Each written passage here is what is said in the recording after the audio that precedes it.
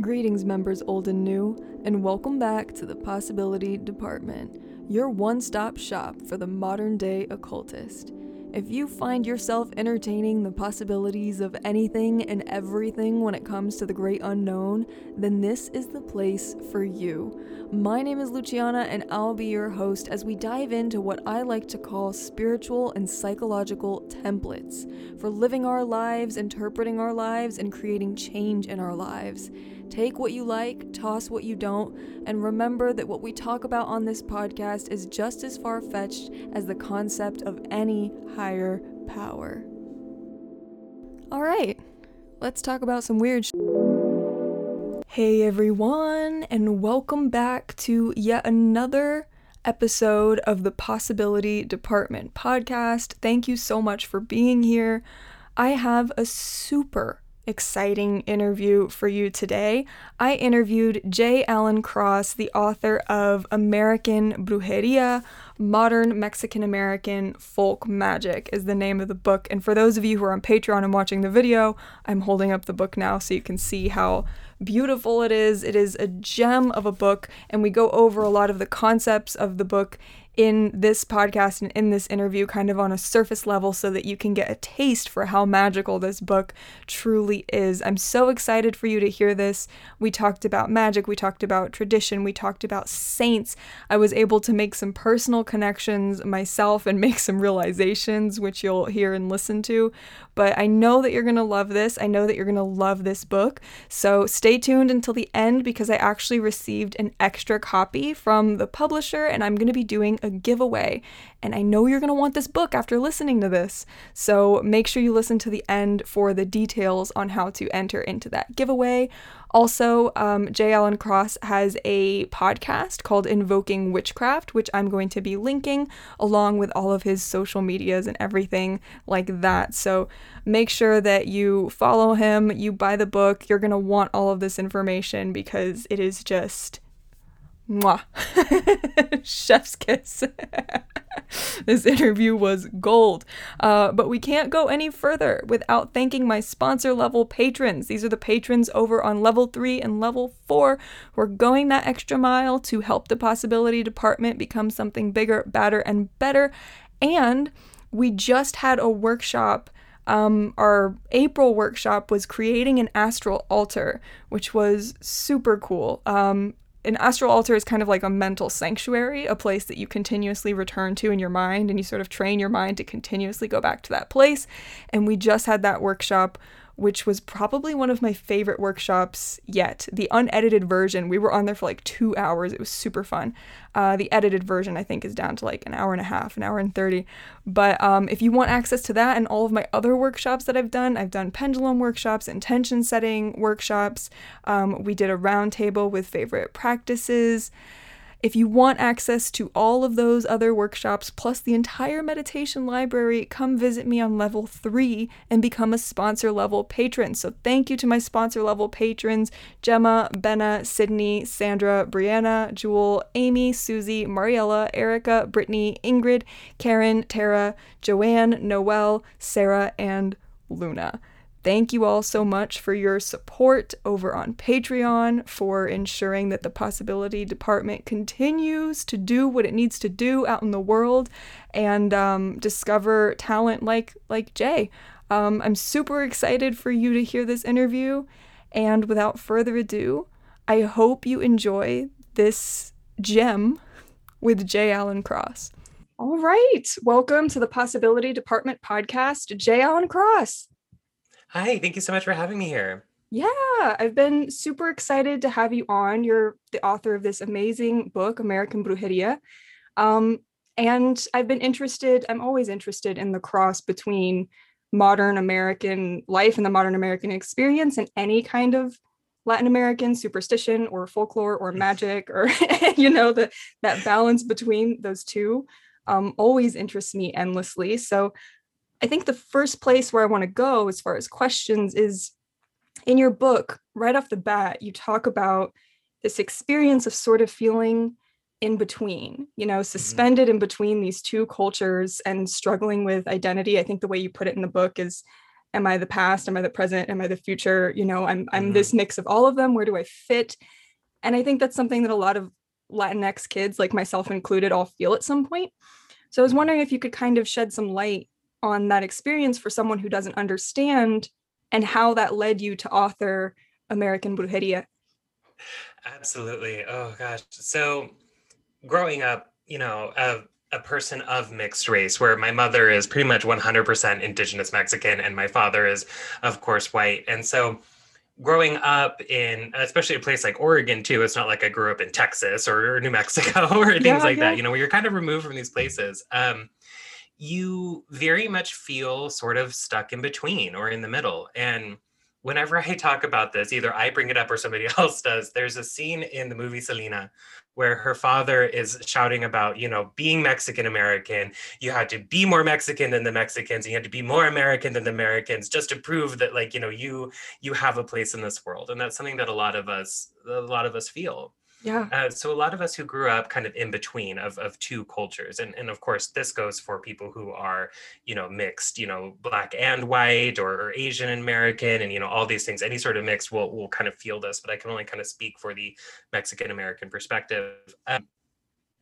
You feel very rejected by both sides because when you go to kind of hang out with the Americans, you're too brown to hang out with them, and you don't really fit in very well with your normal white Americans, and you kind of face racism from them as well.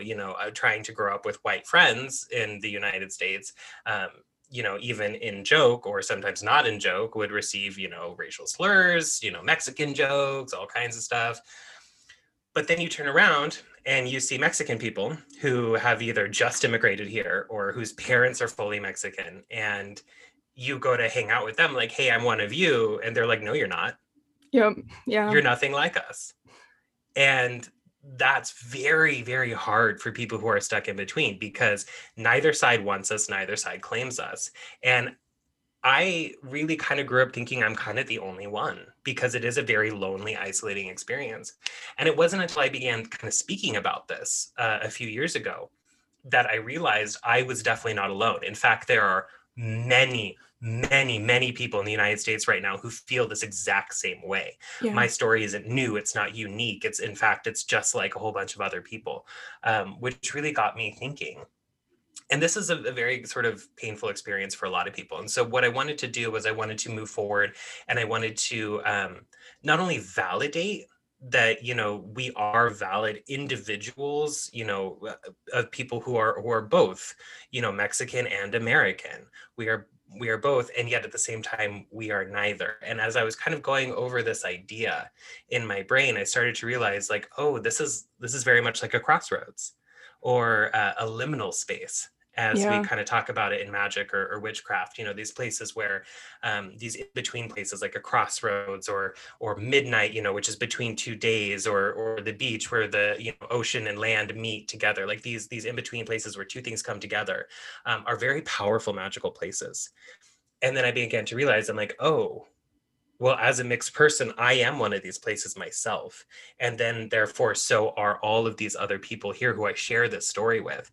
And so that's something I really like to bring attention to because, you'll notice it says on the front of the book, it says American Brujeria. It doesn't just Yeah. say traditional Brujeria, like, Right. right? Yeah. Yeah. Because Yeah. that's not what this book is about, right? This book is about Mexican Americans. This book is about, those people who are both.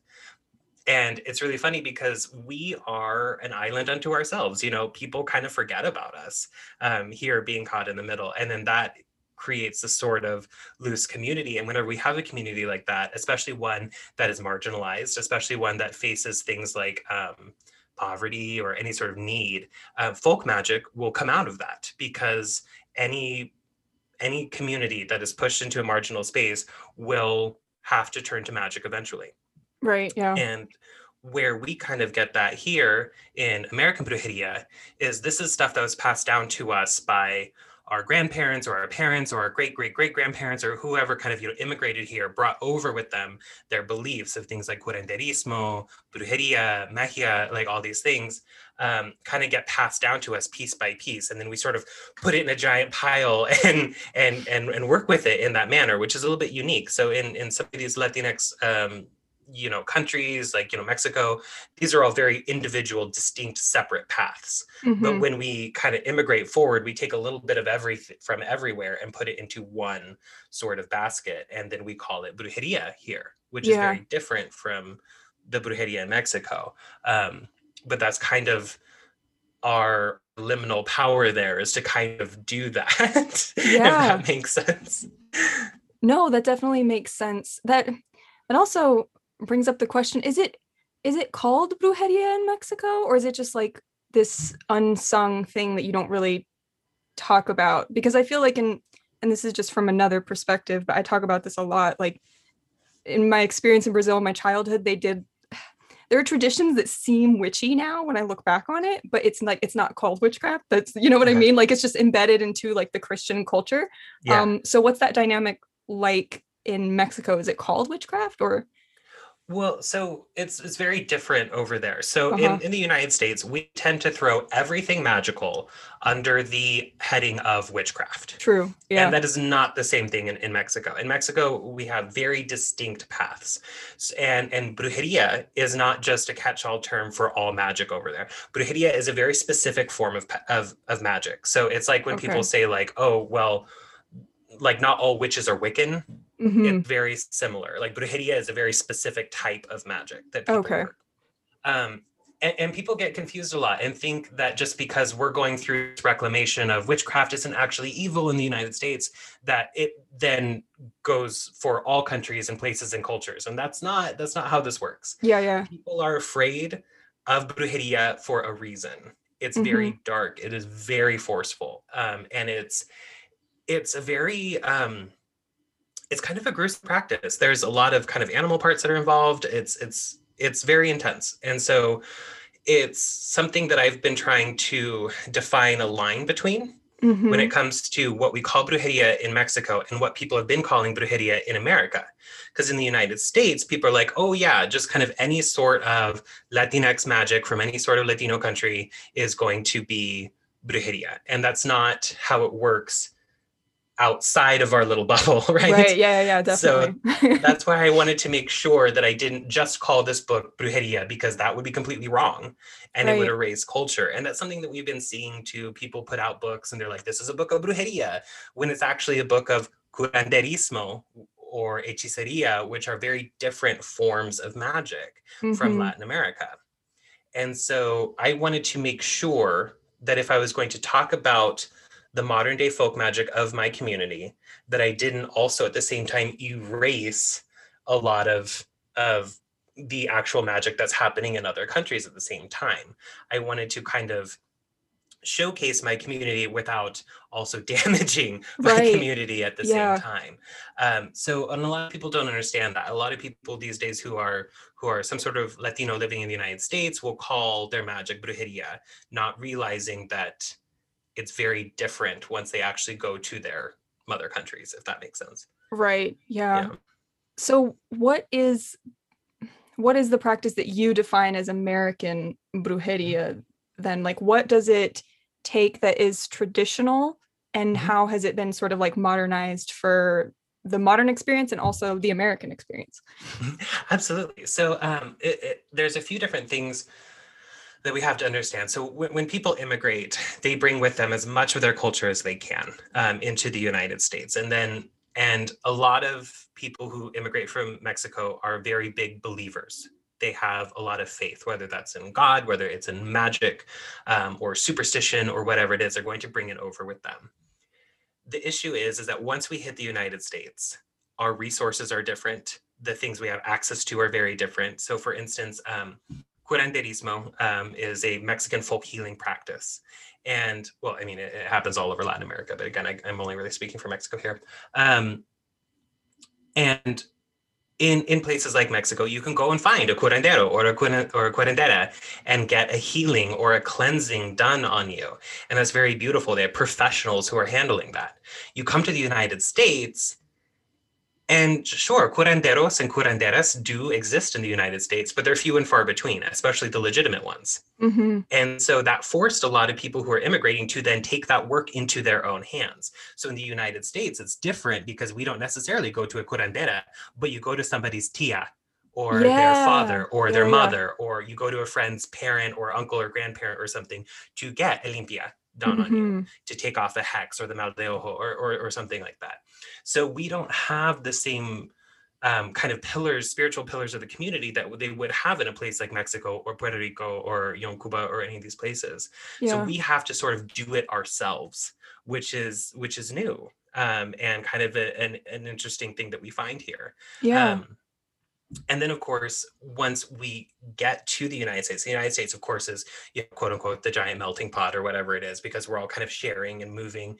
And so you see a lot of crossover between things like hoodoo and Southern conjure, that kind of get overlapped with sort of Mexican folk magic, because it is all kind of handled in the South. There's a lot of kind of crossover and some exchange that happens in there. Mm-hmm. And so those are things too that will influence and change how we think about the magic or how we go about it, or our approach to it as well. So there's a lot of kind of jostling that happens post immigration. The way I explain it in the book is, it's like, you have African voodoo, and then you have Haitian voodoo, and then you have New Orleans voodoo, and then you have, all these places post immigration. You're going to find kind of deviations from the path, and that's what we're Branches. seeing Yeah. here. Yeah. So what was the process like of uncovering the traditional stuff then? I know you talk about in the book how you interviewed people's moms and their tias, right? So like what Right. was so what was that process like? That must have been fantastic in like a myriad of ways. Right. Well, I read all of the good books that I could find on Mm-hmm. on the work, and there's about three of those. And so once I was done, in about a week, I began to branch out to people around me, because when I pitched this idea to Wiser and they accepted, I was stoked.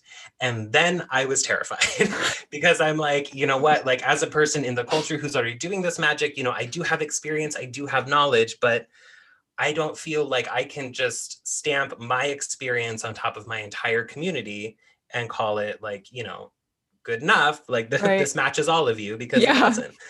So I began calling everybody I knew who was Mexican American, or like from Mexico, or had grandparents from Mexico, or anything like that. I just started calling everybody that I knew. My mother works at a Mexican owned restaurant. So I went down there. I was talking with waitresses and bussers and servers and, line cooks and everybody, getting their stories. And it was so interesting, because I would sit down with them and I'd be like, okay, like, this is what I am writing the book about. It's about Mexican American folk magic. And they'd be like, oh, well, I'm not a brujo. Like, I don't do any of that stuff. Like, you've got the wrong person to talk to. And I'm like, just stick with me for a moment. And I'm like, I'd start with something like, did your parents use Vicks Vapor Rub when you were growing up? And they'd be like, oh yeah, of course, of course. I'm like, cool, can you tell me about that? They'd be like, yeah, so like my mom used to do this thing where she would take the Vicks Vapor Rub, and she would mix it with salt and her saliva, and then she would like rub it on in the shape of the cross, and then they'd go, oh, that's magic.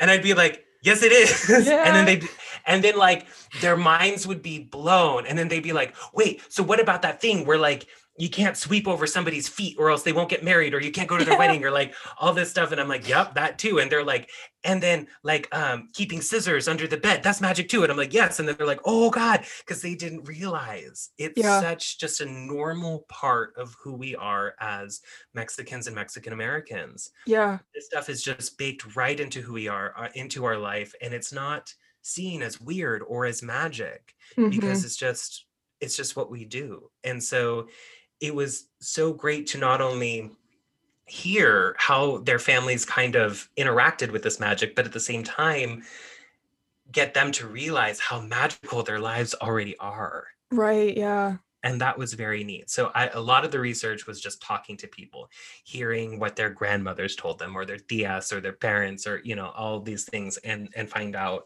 um, how all these different families kind of went about the same things. Yeah. That's so interesting, and it resonates for me on a personal level because I'm married to a Mexican American man, and we've had crosses in between our cultures. It's so interesting. Like we'll talk about superstitions that our parents had or things that we heard when we were kids, and it's like it's the same kind of superstition or practice, but like slight deviations from each other. Like I don't know Mhm. if you've ever heard like you can't step over a child or they won't grow. You know what I mean? Like if they're Yeah, playing on the floor, like just things. little things like that. And I find it endlessly interesting. But so what are your like go-to daily favorite I was going to say brujeria, but American brujeria practices that you do daily or that you like whip out in a pinch? Like what are the favorites? Absolutely. I people discount the power of prayer so much. And it's so simple and it's so easy. And I think that's why people shy away from it, because they think that simple automatically equates to weak, but I found it to be opposite. I Yeah. found if there's something I really need, I go much simpler. Yeah. And I find that if I try to overload the magic or go too hard or make it too complicated, it's always it never works out, right? You can't clutter the magic. So something just as simple as just lighting a candle and saying a prayer is so powerful. Yeah. And that's something that I kind of talk about a little bit in the book. We talk about, learning to pray. I teach you just to pray in general. I teach you in the book to pray the rosary, which is really important. And I also give all the prayers in English and in Spanish, because learning to pray kind of in that mother tongue is so deeply spiritual and also very emotional for a lot of people, especially those of us who didn't grow up speaking Spanish. Learning to speak Spanish is a very emotional process for a lot of Yeah. people, kind of reconnecting with that culture. But yeah, so prayers, cleansing is so important in our world. Um, and again, it doesn't have to be super complicated. You don't have to take a bath with 27 herbs or whatever, but just like, throw a handful of salt, into your bath water, or, take an egg and rub yourself down with it and take off, any gossip that people might be saying about you, things like that, especially if you're in the public eye in any capacity. These are all very simple things that can be done. Yeah. Um, I'm familiar with the egg process, but for listeners, can you explain what that is? What you just Oh, said? Yeah. absolutely. Yeah. So sometimes that concerns people. I went to an event where I was giving limpias there, Hmm. and so many people who are not familiar with the culture, I don't know why their brains went here, because I'm like, yes, that makes total sense. Thought that I was there to be cracking eggs on top of people's heads. Oh my God. And I'm like, oh yeah, absolutely. That's what I'm here for. That sounds like a great idea. But no, that's not how it works. So in our culture, um, and again, this is found all over, Latin America. There's something called a limpia con huevo, which is a cleansing done with an egg. And so you take an egg and you basically rub a person down, kind of from the top of their head all the way down to their feet. And of course, every household is going to do this different. Not necessarily every country or every, state. It's every household will do this Right. different, because it's, folk magic kind of rolls that way. And so you rub a person down, and the idea is that you are pulling either like a hex or astral parasites or bad energy off of them, things like the evil eye, things that we call invidias, which is like envy or gossip or any of those stuff. You can pull that off of a person with an egg, and then it goes into the egg. Um, and the egg does double duty. Not only is it sort of absorbing all of this, but it's also a sacrifice. It is a kind of a life form that we are then sacrificing to these higher spirits, whether it's God or Guadalupe or any of these higher spirits. It's a sacrifice and an offering to them. More so than that, it's also a divinatory tool. So once we kind of scrub ourselves down with the egg, we can then crack it into a glass of water and then look at what it does. And that's a very complicated process. And I don't necessarily go into it in the book because I was only allowed to have 65,000 words. And let me tell you, my end manuscript was exactly 65,000 Oh words. my God. And I had to make a chop somewhere. Yeah. So that is not in there. However, if you follow Erica Buenaflor's work at all, she teaches egg readings after the limpia, and she is wonderful. Highly recommend all of her work. And her first book, Cleansing Rites of Curanderismo, is invaluable to anyone interested in this work. Okay, I will link that below definitely. What's her name? Erica what? Erica Buenaflor. Okay, cool. Well, could you explain, because I see this also a lot on your Instagram, could you explain the uses of scissors and Oh, Vicks Vapor Rub, which you go to through extensively in the book, but just give people like a taste. Like, what are those used for? absolutely. So scissors are used all over the place in Mexican folk magic. They're really, really useful. They tend to be used mostly for protection work.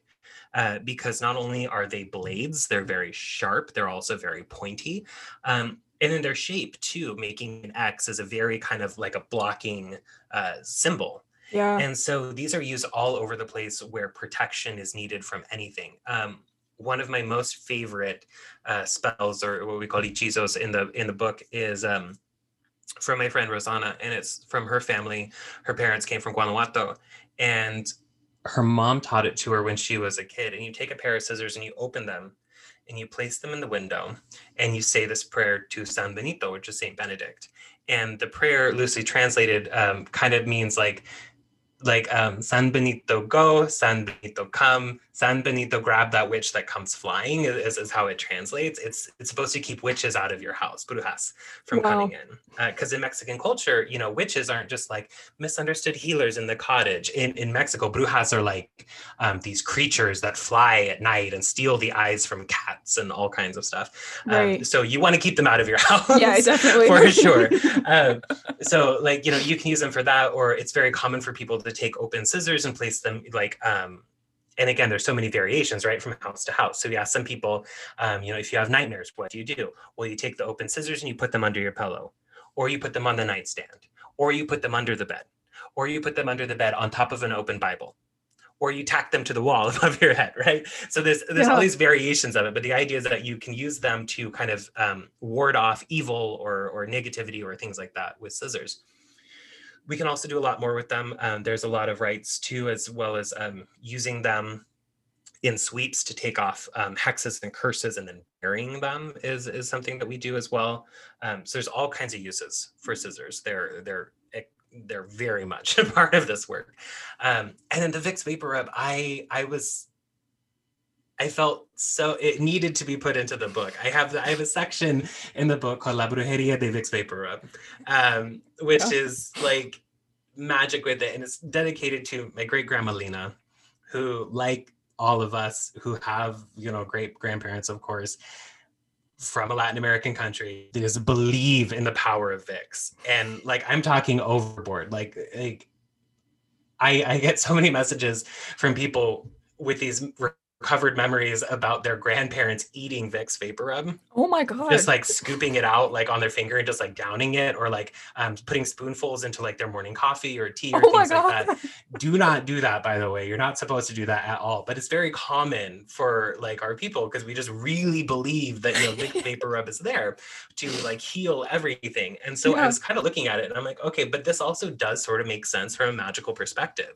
The reason why Vicks Vapor Rub has that very distinct smell is because there are plant spirits in it. There are camphor and eucalyptus, and these are very heavy, cleansing, opening, very holy kind of energetic plants. Yeah. I talk about them as being kind of borderline angelic. They're so high vibrational. They're so clearing to the senses and uplifting and elevating that it's no wonder that we would use it for healing and for curing and for a lot of times too, people will use it to like drive out evil spirits and stuff like that. And that's something I talk about in the book, is that these plant spirits of like camphor and eucalyptus are so powerful in that regard that even if it's in something like Vicks, it still counts.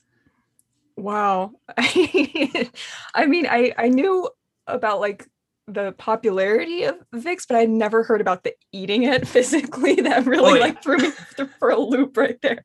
I was like, That's only for like the did he just really say eat hardcore. it? I do not recommend it. My great grandma Lena, she was known for it because she would use it for everything, right? So like you had a headache, she'd put it on your head. You had a stomach ache, she'd put it on your stomach.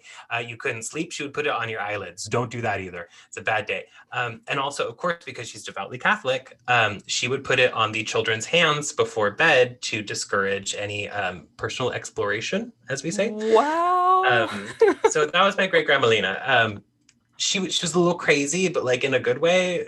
She was known to, if someone was on her lawn, she wouldn't just be like, "Hey, get off my lawn." She would run out of her house with a carving knife, screaming in Spanish at them. And I'm like, get it, Grandma Lena. Like that's awesome. Oh my God, that's awesome. Wait a minute though. Do people not put Vicks on their stomach when they have a stomach ache? Is that not normal? Because my dad told me to do that when I was a kid. Is that not something that regular people do? Well, if it works, it works. With a lot of the stuff, I'm like, if it's not broke, don't fix it. Like, hey, you gotta put that Vicks paper up on your stomach. Go for it.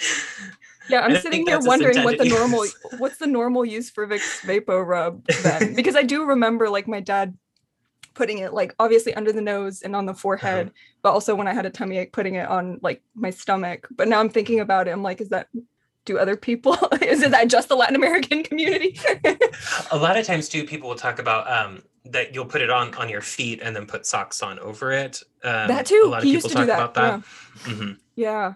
So shifting gears a little bit back to like prayer and the more spiritual side and devotion, you have this whole chapter that's dedicated to saints, which is super. I mean, the way you describe each saint and kind of it feels almost like a working relationship, which is really interesting. So I was wondering if you could kind of talk about what the relationship with saints looks like. Are they different from other deity figures? Do people who practice with saints typically have like a main saint or a main set of saints that they work with, like a favorite? How does that work? Absolutely. So saints are quite a bit different from like deities and higher spirits and things like that, because they're just people. They're people who, for one reason or another, showed a great connection or kind of a miraculous connection to the divine or to the higher powers. All kinds of saints did things in life like showed miraculous healing, or there are some, I'm trying to remember, I believe it's Saint Joseph Cupertino, who would levitate, and so is patron saint of like airmen and things like that. But so them being people, like humans, regular people, they're so much closer to us. These are essentially dead people. Yeah. Which is where we get into this whole, like, the church is very against necromancy, but this whole saint thing is calling upon the dead. And Catholics really like to also like dig up the saints and take like their hand with them and keep it as like a quote unquote holy relic. And I'm like, that's really necromancy. I never thought of that connection. That's true. That is very, I think the same thing of Day of the Dead though, too. Yeah. It's like, we're literally inviting the dead into our houses. Anyways, I'm interrupting you. Keep going. No, but absolutely, right? So these are all dead people. And in understanding that, we realize that they have been here on earth. They have lived through it. And as such, they're so much closer to us, not only spiritually, like they're closer to earth, but they also understand what it's like to be alive, what it's like to be a human person. They're so much more understanding. Whereas once we get higher up into like angels and, seraphim and things like that, they have no idea any of that. And so you're like, I have human problems. And they're like, so?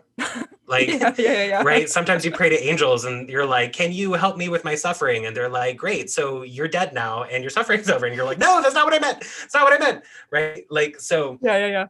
Saints are much more understanding of the human experience and what we need. And therefore are a lot more sympathetic.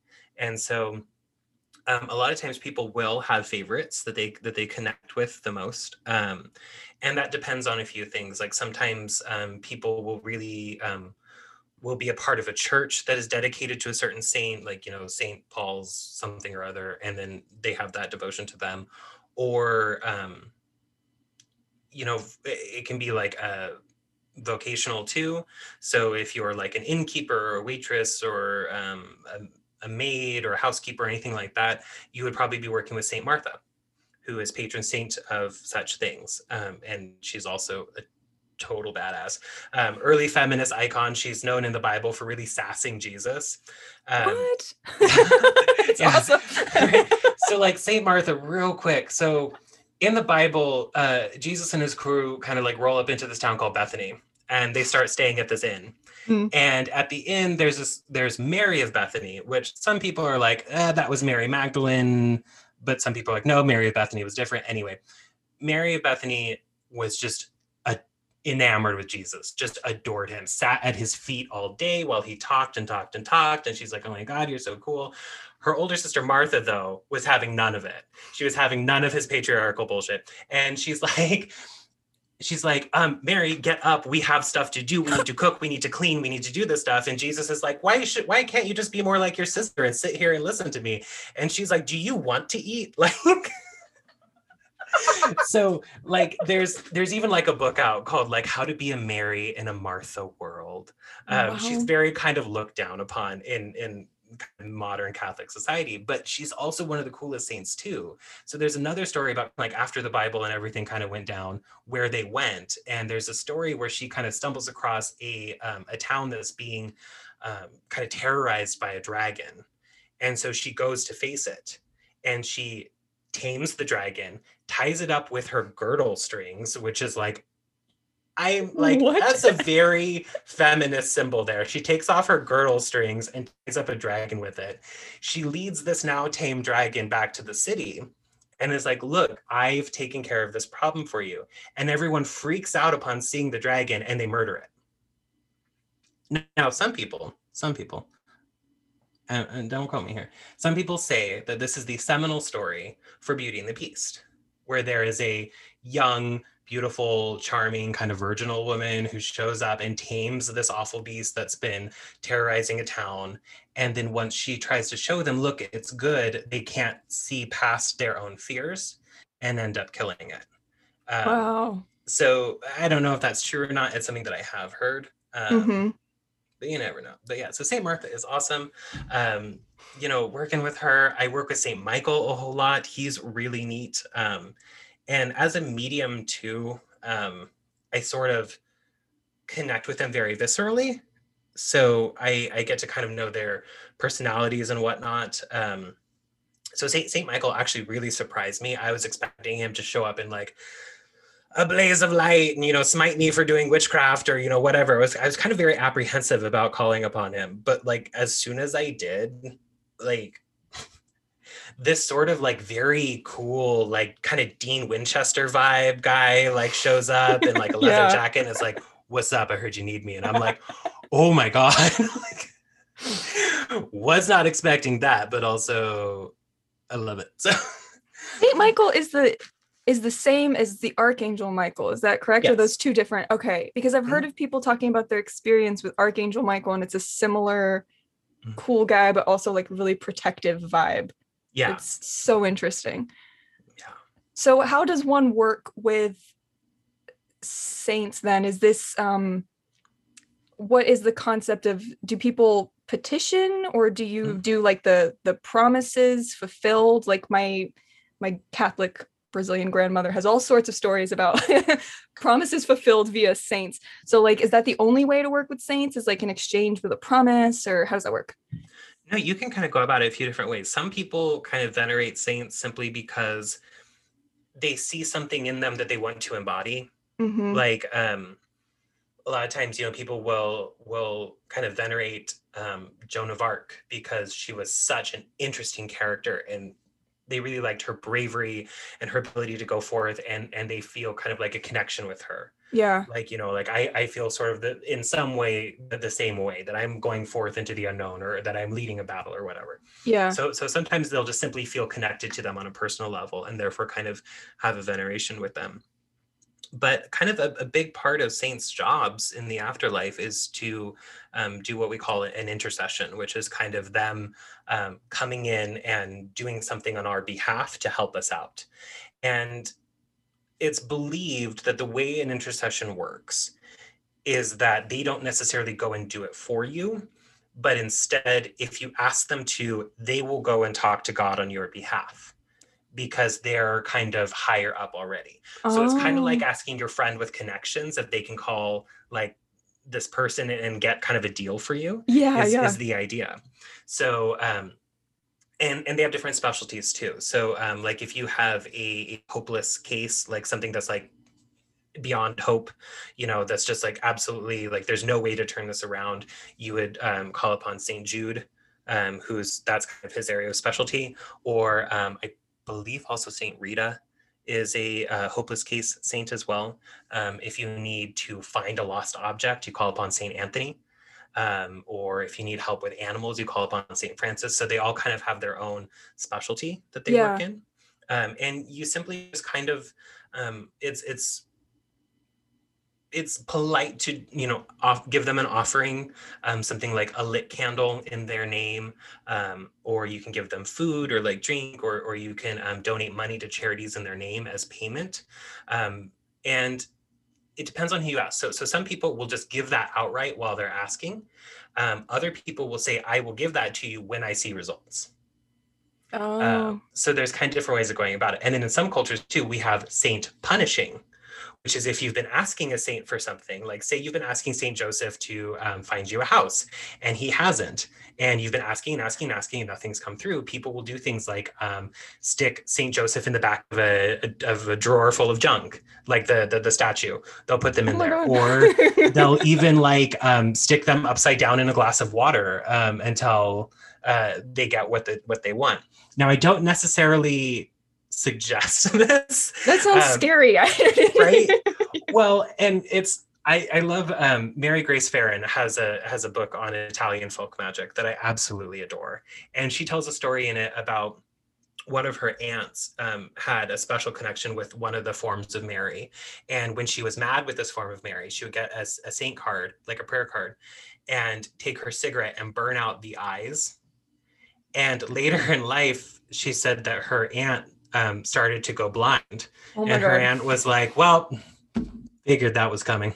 Oh my God, Like, no. so I'm like, as long as you're on board with the fact that they're probably going to come after you at some point, like, then I support it. As long as, like, if she was like, oh, I can't believe that this is happening to you, you'd be like, well, what'd you expect? But she's like, nah, I knew. So it's like, Wow. well, as long as you know. Oh my God, that's so interesting. And you mentioned Saint Jude as lost causes. Is Saint Jude the same as Saint Tadeo? Is it Saint Judas? Yeah. Yeah. Okay. San Judas Tadeo. Yeah. Yes. Okay. So I'm making the connection now. My grandmother's story was with the one that she tells over and over with was we call him Saint Tadeo. Mm-hmm. And she had like complications in her pregnancy. Mm-hmm. And she made a promise to Saint Tadeo that she would remain bedridden for her entire pregnancy. And if her baby was born, she would name her baby Tadeo. And yeah, and I mean, he's my uncle. He's my uncle Tadeo. So obviously, it all came to fruition. But that's so interesting. I just made that connection right now that it's the saint of Mm-hmm. lost, hopeless causes. Is that what you said? Yeah, hopeless causes, and they'll also have like a bunch of different kind of like subcategories too. But that's what he's most known for. Yeah. And they tend to call him by the full name, either by just like the Tadeo or the San Judas Tadeo, because Judas is Judas. Right. They have the same name. So for a really long time, nobody wanted to pray to Saint Jude because they were afraid that they would accidentally be praying to Judas who betrayed Jesus. So Oh. that's kind of where the miraculousness came in, because when people finally did start praying to him, he was so excited that he just like came through for people really intensely, and that's how he kind of got this very miraculous reputation. And Wow. and you'll find that too, because people, they want to work with the big saints, they want to work with Michael, they want to work with Joseph, they want to work with Christopher, but there are thousands of saints that no one has ever heard of before. Mm-hmm. And if you go to one of them, they're so excited when you do. They're like, I haven't had like a customer here in 20 years. Like they just like Yeah. roll out the red carpet. Like, I'm so happy. What do you need me to do? So I always tell people, like, they don't overlook the lesser known saints. They're Yeah. not less powerful. They're just less popular. Wow, that's so interesting. And I guess it makes sense that she told this story as San Tadeo, and she named her kid Tadeo and not Mhm. Judas. So, Right, yeah. exactly. Oh my God, that's awesome.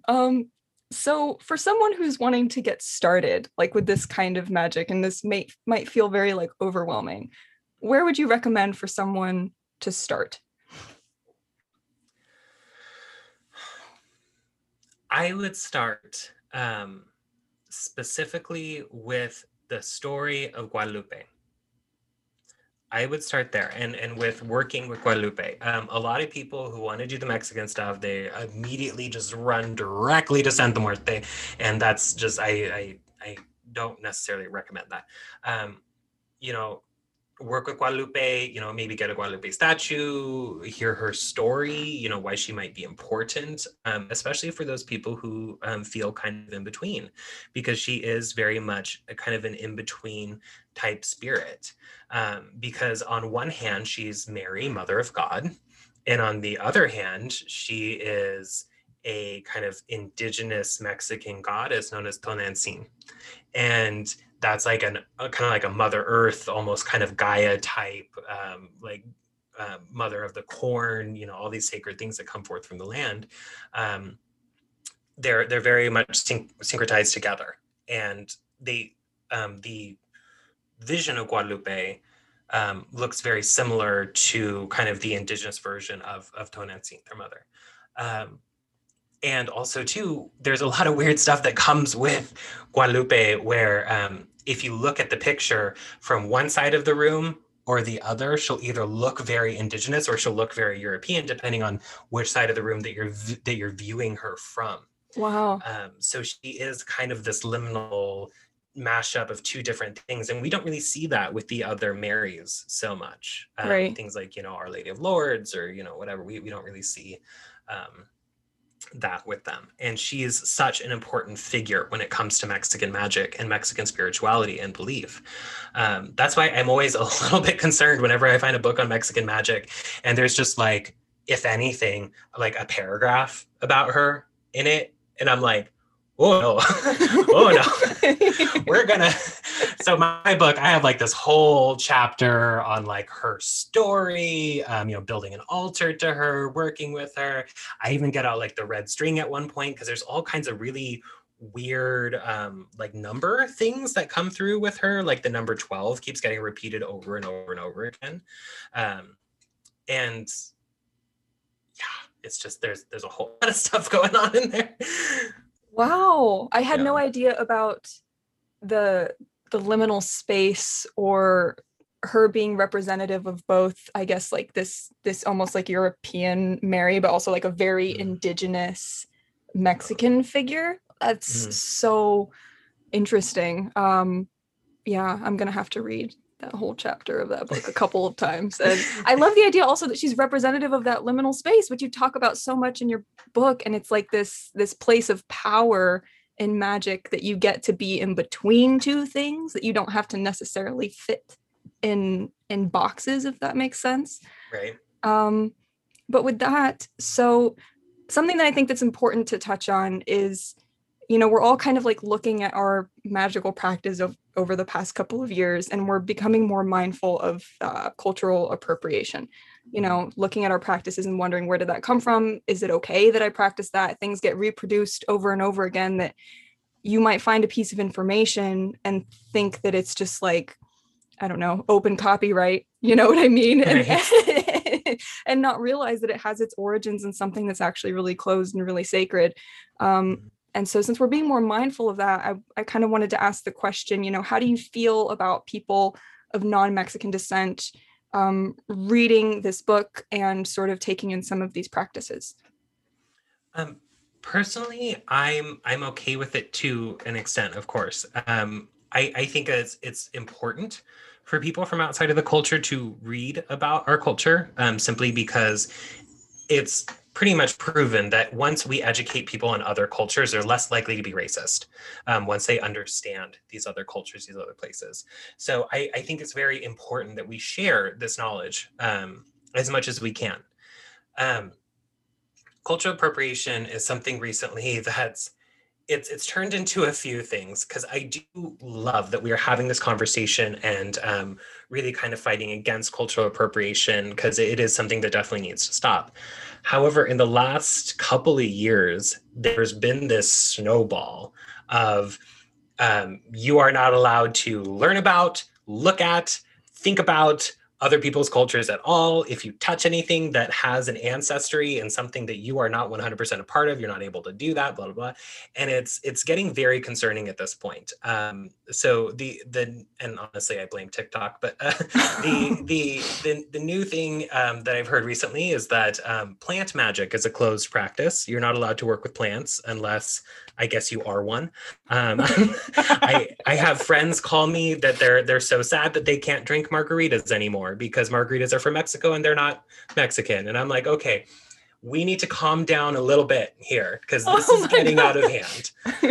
Yeah. I love that we want to be culturally sensitive. I support that, but also we are going about it the wrong direction. Yeah. So in my book, I do have a section that is a guide for people from outside of the community who want to learn about and work with this magic. And in that guide, I asked them to examine their relationship with Mexican people, what they are doing to either help or hinder the community. I asked them to examine that and see if they are being a good ally, and if they're not, how they intend to change that.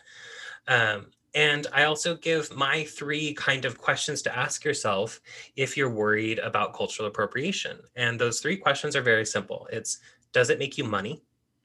Does it take up space? And does it erase culture? If you can say no to all of those questions, then you're not committing cultural appropriation.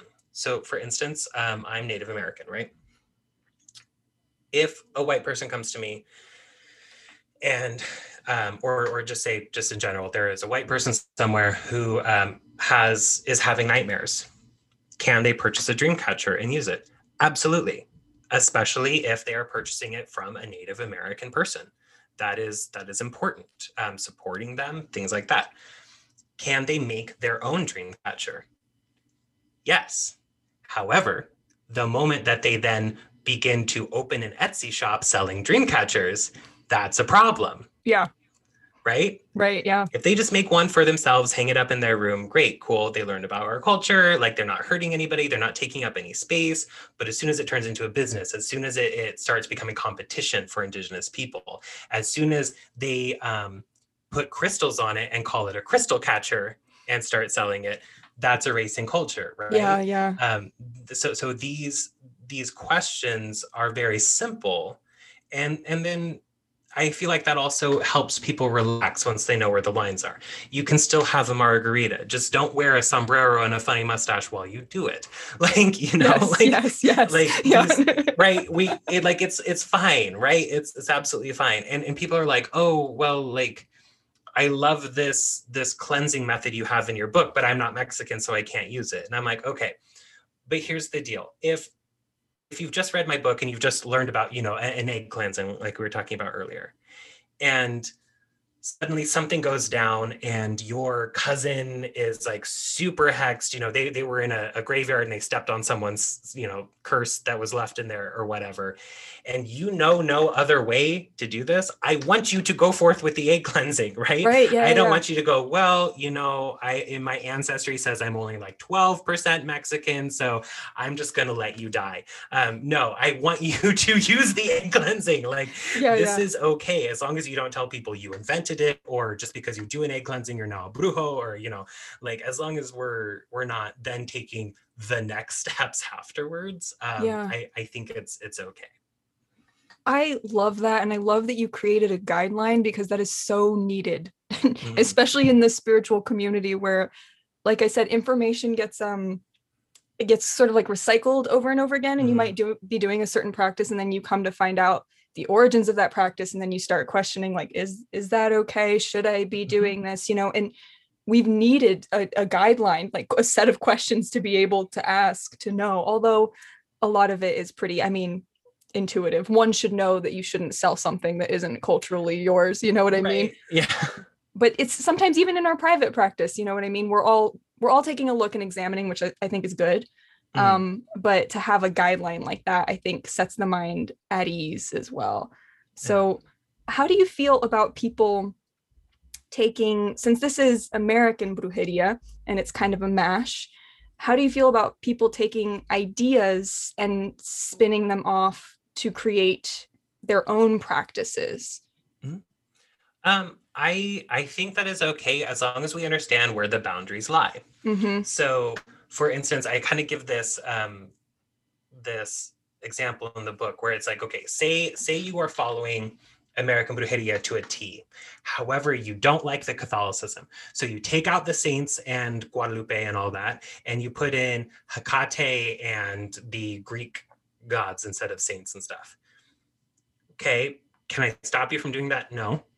But the moment that you do that, it's no longer American Brujeria. It's no longer Mexican American folk magic. Right. And Yeah. to continue to call it that is a problem. Yeah. So if you want to burn novena candles at your Athena or Aphrodite altar or whatever, like, fine, you're not hurting anybody as long as you don't try and say like, oh yeah, novenas are Greek and, or, whatever. Like, right. Yeah. then it kind of gets into a problem there when we're, erasing culture, putting out misinformation or things like that, and similarly, we can't practice Wicca and substitute the goddess for Guadalupe and then call it Brujeria. Right. That's Yeah. something that we've been running into as well. People like writing books that are basically Wicca and then being like, this is Brujeria. And it's like, no, it's not. Right. Yeah. So it's like, if you want to do that, then it's like, okay, you can do that. But we have to know then what that makes it. At the same time, too, like there's little things too. Like we use the limes for cleansing. They're excellent for that. And if you're like, oh, wow, that's something I now learned, and now I want to apply that in my Wicca practice, where if I'm making a cleansing bath, I might add lime to it because that sounds like a great idea. Like, I think that's rather innocuous. I think that's fine. Yeah. As long as you don't claim that it is a Wiccan practice to do so, it's all about kind of what we do next from there that kind of separates it from cultural appropriation or not. Yeah. Yeah. Well, this conversation was so necessary and so illuminating in so many ways. So where can we find you? Obviously, I'm going to be linking your book that everyone should run and go buy, but where can we find you on social media? Absolutely. So you can find me mostly on Instagram. I'm also on TikTok. I didn't mean to, but I became a TikTok star. You did. Kind of you are accident. A TikTok star. Yeah. I just started making videos there because their editing software was easier. And then I was sending them over to Instagram and then people ended up really liking it. So I'm accidentally on TikTok and I'm on Twitter as well. All of them are at Oregon Woodwitch. My home base is Instagram, which of course is at Oregon Woodwitch as well. And that's where you can keep up to date with everything that I'm doing. You can hear about the book. I do workshops, classes, and I do this work full time as a career. So I do spells for people. I do readings for people. I do spiritual coaching. So if you're wanting to learn magic, you can come to me and set up sessions with me and I will teach you all kinds of stuff. So Instagram is my home base right now. Awesome. Well, thank you so much for doing this, Jay, and taking time out of your day. I'm sure our listeners are going to love it. And I had a blast and learned a ton. So thank you. Thank you so much. I had a great time. Well, there you have it, folks. I hope you enjoyed this interview. As always, don't forget to rate and review the podcast. If you enjoy the podcast, if you enjoy my content, share it with someone, share it on social media, which brings me to our giveaway. So I'm going to be doing a giveaway of an extra copy of the book that I received. It is brand new, and in order to enter, it is an Instagram giveaway. So what I need you to do is take a screenshot of this episode. So take a screenshot, of you're listening to this episode, take a screenshot. You're going to put it on your Instagram stories and make sure that you tag me at the Possibility Department on Instagram, and then feel free in that story to let me know how you enjoyed the podcast or the interview. And then the second part of the rules of the giveaway is that you have to be following me, you have to be following J. Allen Cross at Oregon Woodwitch, and you have to be following Wiser Books, the publisher. And don't worry, I'm going to have all the handles linked below in the description for this podcast, wherever you're watching it or listening to it. And then I'm also going to have a post on Instagram outlining those rules as well. So if you're listening to this and you're like, I don't get it, head over to my Instagram, and there's going to be a post with a picture of the book that will outline the rules. But basically just take a screenshot of the episode, put it on your stories, tag me in your stories, and then make sure that you're following me, the author, and the publisher. And you will be in the running for winning this amazing book. And the giveaway will end on May 17th. That will be the last day to enter. So this is coming out on May 3rd. May 17th is a nice chunk of time for you to be able to enter to win. And I will be contacting you via Instagram. You will have to, of course, be comfortable with sharing either a PO box or an address with me. And we don't have to do that on Instagram. We can do that via email. But yeah, I hope you'll enter.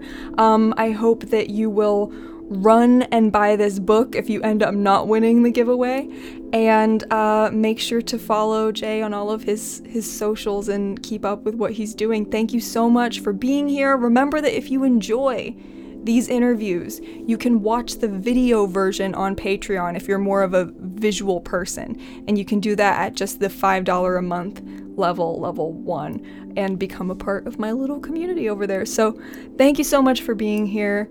I hope you have a great week ahead of you, and stay mysterious.